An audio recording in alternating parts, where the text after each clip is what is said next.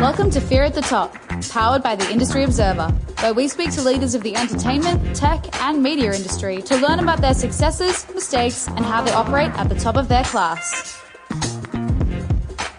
Welcome to Fear at the Top. You're with Luke Gerges for the Industry Observer, and today we are with the very inspiring CEO, Taryn Williams. She is the founder and CEO of both Wink Models, who have 650 talent and models across the country, and a brand new influencer marketplace called The Right Fit, which was launched a couple of years ago. Taryn, welcome. Thank you. Thanks for having me. No worries. I'd love to hear your story right from the start. So I know you started Wink Models at 21, but take me back to when you left school. How did you start your professional career? Yeah, so I started modelling when I was about 15. So I've sort of always been in the creative industries, and I travelled overseas. I modelled a lot sort of through Korea and Japan, and I just really, really loved the industry. I moved into producing as well, so I was producing stills campaigns and TVCs, and I could sort of see the pain points for our industry on both sides, so both clients and talent.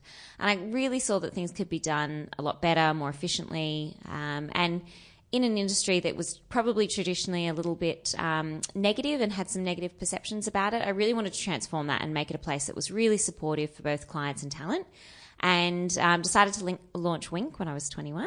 With the premise that we would really treat everyone with decency and respect and pay them on time, which was a huge pain point in our industry. So we pay all of our models within 7 days, which is sort of unheard of in our space. We just bankroll all of those payments for our clients. And for our clients, it just means that they get talent who are, really enthusiastic about going to work and who can afford to stay in the industry because they don't have to work second jobs or whatever to be able to stay as models. And for our talent, obviously, it means that they have our support and it's a career that's financially viable for them. So that's sort of the very early days. I studied as well. I went to ANU and studied international relations and marketing. So yeah, cool. So as a 21-year-old, how do you fund a new modelling agency like that, especially with such fast payment terms? I mean, cash flow might have been a bit tricky. Yeah, definitely learning how to juggle cash flow was a challenging one.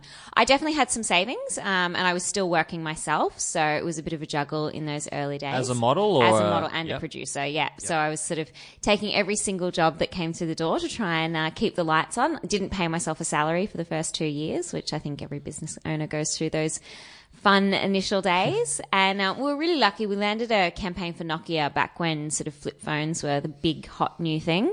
And it was a global campaign. They booked about 7 of our models. So it was a really well paid job. And that sort of covered the costs of us getting a lot of the initial setup done, websites and things like that. And you can run a business really lean these days. We had a website, mobile phone. I didn't have an office. It was just me for the first sort of 12 months. So yeah. And landing a big job like that would have been a huge moment for early on in your company. How did you win that? Like, what was the process? I had a really good little black book of contacts already from being in the industry for so long, and there was no one else that was really nailing the commercial modelling space. So there was really sort of high-end fashion editorial agencies, or there was sort of extras agencies or acting agencies, and there wasn't anyone that was really looking after that commercial space. So one of the reasons I launched Wink was sort of in the reaction to the changing in the advertising space. So we saw a lot of brands who were wanting to use more authentic types of talent in their campaign. So, a lot of cultural diversity and ages and sizes. So we sort of really moved into that space, and that's definitely something that Nokia were looking for in the campaign, was something that was people that were really truly representative of their customer base.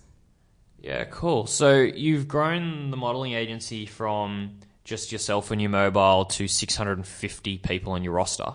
What did that look like in terms of business growth? Did you have to scale up staff a lot? Like, what does the modelling agency look like as an org chart and as a structure now that there's such a big roster? Yeah, so we definitely had to scale up. Obviously hired staff, moved into offices. So we've got offices here, Sydney, Melbourne and Brisbane. And one of the things that we realized really early on in the piece was that it was a really manual process. A lot of the things that we were doing, like text messaging staff, their casting details, or waiting for talent to email in their call times or overtime after a shoot, was sort of really, really manual. So about probably longer than that now, probably 5 or 6 years ago, I built an end-to-end onboarding, calendar management and payroll integration software, because I could sort of see it started out with one of those ideas of what if we could build an app that could check talent availability or what if there was a better way to manage overtime on jobs? And so I built this end-to-end, really all-encompassing platform, blissful naivety of someone who had never built a tech product before. But it really streamlined and transformed that business. So what it meant was that every time we added more models, we didn't have to add a huge number of bookers to be able to manage them, because everything's managed through a platform called Wink Central, which deals with all of our talents' onboarding. So everything from updating their photos, their sizes, tax and super details, all of their calendar, scheduling, overtime payments, invoicing is all managed all in this one platform. So really, really transformed that business. It removed all the key man dependencies as well. So if I was out of the business, or if we had bookers leave the business, all of that information was retained in the system itself, and really allowed us to scale. So that was sort of probably the key transformative piece in that business. That's pretty inspiring. In the music business, managers have that issue a lot with key man clauses, and there is no real equity in their business because if they leave, it's gone. But you've, instead of investing in HR, you've invested in software effectively, which has completely made that redundant, that issue redundant. How did you tell me about how you thought of that idea, and how effective has that been actually implementing that? Yeah, it's been incredible. It was a really, really painful process getting it there. Obviously it was a custom piece of software. So we spent a lot of time looking to the market to see if there was anything out there that we could use, or bits and pieces that we could bolt together from existing available software. And there just wasn't anything that was really specifically designed for our industry, or even for any sort of HR scheduling tool. Probably the nearest thing was sort of fly in, fly out software for miners, was one of the programs we were looking at. So I thought, well, look, we can either, if we're going to do this, it's such a big transformative piece for the business, and getting all of our talent and clients to adopt it. I said, if we're going to go through that pain point, we may as well build something that's perfect from day one. So it was, I'm not going to lie to you, it was really expensive. It was really painful to do it. And more expensive than you initially thought? Definitely. I think most tech products definitely go that way. So, and look, it was also probably painfully apparent about halfway through that I definitely wanted more features than we'd initially scoped. And there was definitely, I suppose, from my side that, well, if we are going to do this, we're going to do it properly. Let's add that feature. Let's add the ability to sort by whether or not they've got their ears pierced, or, what sort of car license they have. So look, we did get a little bit out of control. We probably should have started with an MVP and something smaller and just launched that, and then added on features as we needed them. But yeah, it is amazing. It really did transform that business, just in terms of being able to add on additional talent, and just really streamline all of the back-end systems for us, so that we don't miss things like overtime payments to talent. We can really, really clearly see at any point in the business who's working, who's available. So look, the heart of the business is still built around people, both our talent, our client, and our internal bookers. So it really doesn't lose that human touch, which was one of the things that I was worried about in implementing a tech system in that business. But our talent still have, a huge amount of face-to-face and phone contact with their bookers and us with our clients. But it just means that everything that would normally be difficult and challenging in terms of, our talent keeping a track of call times and things like that is now all really streamlined and easy for them.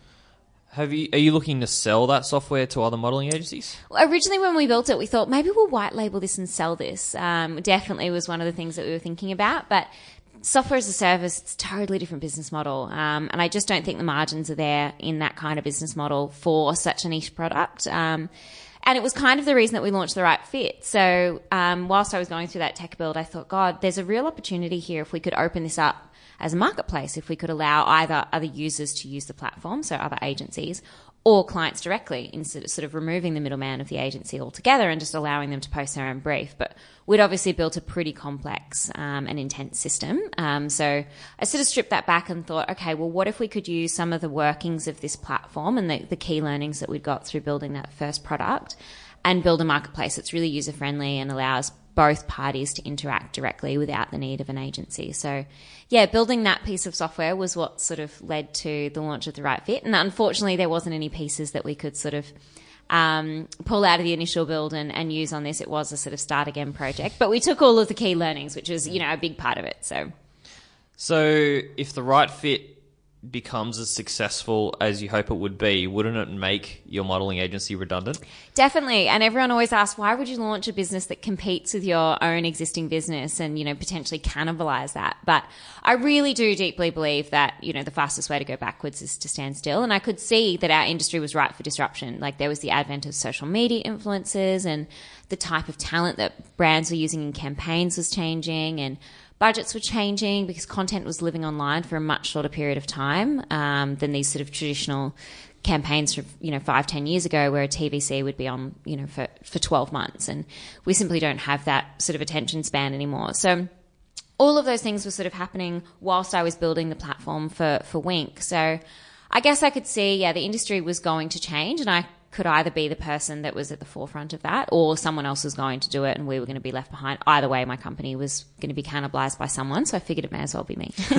And that's a Steve Jobs quote. He said, if you don't cannibalize yourself, somebody else will cannibalize you. There you go. Smart man. Are you still the sole shareholder of Wink Models? I have so my managing director at Wink is now a shareholder in the business as well, and she's incredible. And it was amazing when I launched The Right Fit. Obviously, I was like, got to go do this other thing. Sorry, catch you run with this one. And she's been amazing. She's been with me for about 7 years, and invaluable to that business. So. And has your revenue you made from Wink Agency been responsible for funding The Right Fit, or did you do a capital raise, or how did that work? Yeah, so it funded the business for probably the first 6 to 9 months, and definitely paid all the initial sort of build. And we really got to a point we launched, and we sort of had a really tough decision to make. I could continue to keep funding the business from Wink and let it grow, I suppose, a little bit more organically. Or we could make the decision and go out and raise capital and really, throw some money on the fire and grow this thing pretty quickly. So we decided to do the latter and go out and raise some capital. We know that marketplaces are sort of a winner-takes-all approach, and we were first to market. There was no one else doing this. So I really wanted to make sure that we retain that position and that we could hire best in breed. As we all know, developers aren't cheap. And I really wanted, with the first business, I'd gone through the hard yards of scaling slowly and having to wait to be able to afford the absolute best people to hire. And with this business, doing it the second time around, I really wanted, the best in breed from day one. I wanted an amazing COO, an amazing CFO, all of those things that make the journey easier and also make it much more enjoyable. So we raised capital and with both strategic partners and venture capital, and started growing the business. Was that the first time you raised money for a business? Yeah. How did you learn how to do it? I had an amazing mentor. I read a lot. Thankfully, these days, there's so much information online about how to go through that process. It's definitely still really scary and intimidating, and I think, you learn a lot on the job, like any sort of career. But definitely having people that I could talk to about it was really invaluable. I'm really good at, knowing what I don't know and asking for help and putting my hand up. And I think investors are really good as well. I think there's no fear in saying to an investor, well, what does this clause mean and what does that term mean and what do you need it for and what's the benefit for both of us in having something like that in there. And then just making sure you've got a really good lawyer, I think, is super important. Someone that's been through the process before that can sort of walk you through it and go, well, this is normal or this isn't. And so what did you read? What was the most important thing that you read that taught you the most before you started that process? I mean, there's lots of publicly available term sheets on the internet, so you can go and see, is the term sheet I'm looking at, normal? Is that a standard clause? And a term sheet is? So the term sheet is what you would get an offer essentially from an investor that sort of says, here's the top line terms. Are we all in agreement from that? And from that, it would move to a shareholders agreement. So there's, lots of publicly available information like that. There's lots of amazing meetups and startup groups now, so you can go and get advice from other founders who have been through the process. I also love an American venture capitalist called Mark Suster, who's got a really amazing blog called Both Sides of the Table. So he has lots of incredible advice in there from a VC's perspective, but also from other entrepreneurs and startups that he's worked with over the years. So, yeah. That's awesome. So tell me about The Right Fit model. How does it make money? Yeah, so The Right Fit's a two-sided marketplace for creative talent. So we have anything that you need to bring a campaign to life. So photographers, videographers, models, actors, influencers, pretty much anything that you could need, whether it's an online execution or TVC or print campaign. And essentially we connect brands and advertising agencies to creative talent. So pure play two-sided marketplace. We don't get involved in the creative execution itself. So that's handled by either the brand or the ad agency. And we have two different revenue streams. So we have a subscription model on the talent side. So talent can join the platform. They can use the platform for free if they want, or they can upgrade if they want to unlock additional features like unlimited photos, unlimited video files, unlimited storage and things like that. And then we charge a commission on each successful booking through the platform as well. So we charge the client side and the talent side. And for the client, there's no fee to post a job. There's no fee to chat with talent or check availability or anything like that. We only charge them when the booking's successful, when they've found the perfect person for their campaign. Cool. So you've got all these investors, you've raised a lot of money. Is the key goal for your board to put as much volume through the platform as possible, or is it revenue, or what is the sort of key goal over the next 12 to 24 months? Yeah, so it's definitely growth, obviously. So firstly, marketplace, it's really important to find the right liquidity point. So having the right supply and demand for each of our different talent categories. And obviously we have so many different talent categories, which is probably a little bit unlike a lot of marketplaces. You know, like in a cleaning marketplace, you have cleaners and people that need cleaners. We have videographers and photographers and models and makeup artists. So it's really important for us to make sure that we have the right amount of supply and demand in each of the locations that our clients require talent in. So that's definitely one of the focuses, is making sure that we have the right kind of talent. We screen all of our talent as well. So they have to be professional top tier talent.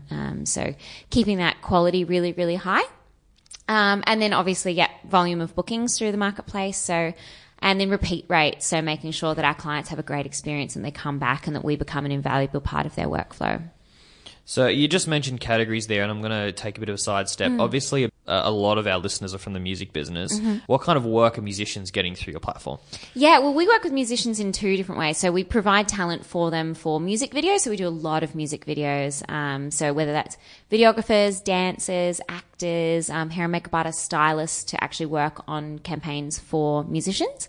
And then for musicians themselves, we have a huge number of really different types of musicians on the platform. Traditionally, it's not really so much for live gig bookings, but more so for content creation or collaborating with brands. We work with a lot of alcohol brands and travel brands and things like that that engage musicians, sometimes probably more so for content creation, so for video creation or to be influencers for campaigns. So, yeah, kind of two sides. They can be both sides of our marketplace. And I know you've done work with Universal Music, so what sort of capacity did they work with you on? Yeah, so we work with Universal, Sony. So when they have music launches, when they have events, so through the platform you can also invite influencers and celebrities along to high-profile media events. We have talent that work with them on interviewing musicians as well and writing long-form blog content. For new album launches. So, yeah. At the moment, you've built up the right fit to, I think, be a market leader in this space. Are you looking at your competitors, and who are they at the moment? Yeah, so we're in a sort of unique position that we don't have a direct competitor. We compete with offline agencies, obviously, so acting agencies, modelling agencies, management, people who manage talent directly.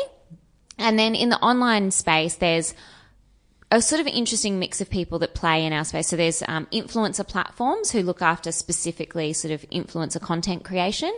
There's obviously digital agencies who look after... So examples of that would be, say, Niche that Twitter own and Jules Lund's platform. Yeah, Tribe. Yeah. Yep. So, and everyone sort of has a different approach to how they work with influencers. So there's no one sort of directly connecting brands and all fields of creative talent. So... yeah, it's an interesting space at the moment. I think that's really going to continue to develop, especially as more brands move into using influencer marketing. And do you have a specific goal on when you need the business to be profitable?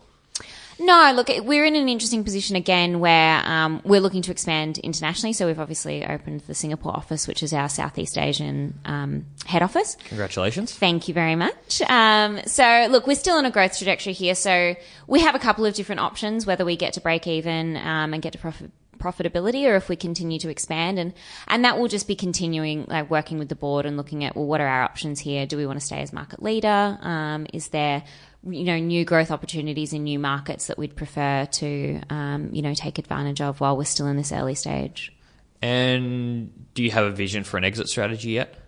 No, I think we've got a lot of growth ahead of us before we look at an exit. I mean, potentially a trade sale probably makes sense for us longer term. But no, look, I think I've still got a lot left I want to do with this business before I'm willing to part ways with it. And the board are fully on board with Patience, or are some a bit agitated? No, they're really fantastic. We've got an amazing board, and they're super, super supportive, and they really believe in the business and the growth strategy. So yeah. So how is it different running The Right Fit to running a modelling agency? Totally different businesses. It's been a real challenge actually, learning how to run a high growth tech company. They're definitely two different beasts. An agency is definitely has its challenges, and you definitely learn all of the things that you need to learn as a business owner, like cash flow management, and HR, and all of those things. So thankfully, I had some grounding in going through that. But a high growth tech company has completely different pain points. We have very aggressive targets to hit. Acquisition strategies are completely different to a traditional offline business. So it's been challenging. It's been really interesting to learn, and thankfully I have an amazing team who help make all the magic happen on a day-to-day basis. So what is the biggest pain point of The Right Fit? I think it's just that our offering is so diverse in terms of our talent and what you can actually do with those talents. So it's not a really, I suppose, narrow offering, which makes it easy to find a product market fit in terms of if we were just offering models or we were just offering influencers or hair and makeup artists. It's really sort of much easier to communicate with your clients or potential clients about what you can do for them. Whereas our offering is so broad, and it's also a time in our industry where there's a lot of flux and a lot of change. Obviously, the advertising space is changing. Advertising agencies are changing. A lot of clients are bringing content production in-house. So I think once the industry finds its feet a little bit more, it will be easier for our clients to understand at what point in the creative journey The Right Fit slots into their processes. So it's interesting times. And how much do you worry about the actual quality that the influencers or talent deliver for campaigns? I mean, if you think about eBay, you buy a phone case off eBay, and if it's shit when it gets there, eBay obviously can sort you out refunds, and it seems like it's very secure. Certainly early on in their business, it wasn't the case, and people didn't have a lot of trust in eBay, and they sort of got through that. I imagine you'd be going through the same thing. Like if a brand books an influencer and then the influencer doesn't show up or is an asshole, whatever, I'd imagine there'd be a lot of concern that influencer's behavior would reflect on your platform. Yeah, and it's one of the reasons that we screen all of our talent, and then talent get ratings and reviews through the platform. Clients and talent both review each other. So clients can really easily and visibly see the talent's past experience and the ratings and reviews they've received from other brands. So just like eBay has a percentage rating, so at the end of every booking through the platform, you get to leave a review for the talent. And so they can easily see, okay, this person has done 15 jobs and been highly reliable and got 5-star ratings. It's a good chance that I can trust this person. You're a very young CEO. Do you see that as being a real challenge than if you were running this company, say, in your late 40s with more experience? That's a great question. It's really tough to know. I mean, with the benefit of hindsight, I look back on decisions that I was making in my first business in my sort of, mid-20s. And I think, gosh, that was sort of young and naive or youthful mistakes. And so I guess when I'm 40, I'll look back and go, these are things I would have done differently in my second business. So I think it's about surrounding yourself with great people, having a great board, having great mentors, great advisors that can give you that, I suppose, those years of experience that they've had and help you avoid some of those pitfalls. I think in some ways it's a benefit being young. I'm obviously really connected to our market. I've got a lot of domain expertise and hopefully a little bit more youthful energy. And maybe I'm at a different point in my life to be able to give everything and all of my time and energy and devotion to this business. But I'm sure I'll look back on this business, with the benefit of hindsight and say, there's things that I would do differently. And that's life and growth, I suppose. And as you learn how to be a better and better CEO year on year, what's that like sharing those learnings and mistakes with your staff? Yeah, it's really it's one of the most rewarding things I think you can go through. I think you definitely look back on the way you've handled situations, or as you grow and develop, and having amazing mentors and things like that, you go, okay, I'm getting better at this. I'm learning and I'm finding my management style. I think that definitely takes time. No one's a born CEO, I don't think, and it's a constant process of evolution and learning and reflecting on those moments and going, how could I have done that better? And having that, real 360 review process where your team and staff feel comfortable to say, hey, on reflection, maybe you could have done this better, or being able to give you really open, honest, and sort of brutal feedback on how you can improve, I think is really, really valuable. And they obviously know I'm a young CEO, and they know that I'm learning and developing and trying to be better at what I do. So yeah, it's really great. It's great having a team that are fully on board and completely champion the business as well. I think it makes them really bought into what we're doing and me as a leader. Taryn, thank you so much for your time today. It's really inspiring. I want to ask you one last question that we ask everybody, and that is, what is the biggest mistake you've made as a CEO since you started The Right Fit, and what can we learn from that? Oh, gosh, so many mistakes. Yeah, and I think being able to acknowledge those and go, because I think everyone thinks, God, no one thinks business is easy, but I think everyone sees the external and goes, wow, it's, they've got it all together and they've never made mistakes. I've made lots of mistakes in both my businesses. Definitely key hires that were wrong, trying to do too many things at once. I do love a shiny object, and that's one of my key learnings, is that I need to not love a shiny object and really, really try and stay focused. So probably for us, it was very early in the piece we decided we were going to try and launch the New York offering and our Australian offering at the same time, which was just really naive in that we could try and do both at once. So that was a real challenge. We already had, someone on the ground over there. We were already sort of investing in developing that market. And so that was really hard. That was a tough learning lesson that, we'd spread ourselves way too thin early in the piece, and that we really needed to get focused on just doing one thing really, really well and really making sure that we had product market fit here in Australia before we looked to expand. So that was probably, the biggest early mistake, I think, for us. Yeah. Taryn, thank you so much. It's truly inspiring, and I really hope The Right Fit just turns out to be everything we expect it to be. Thank you so much. Thanks for having me. I really appreciate it.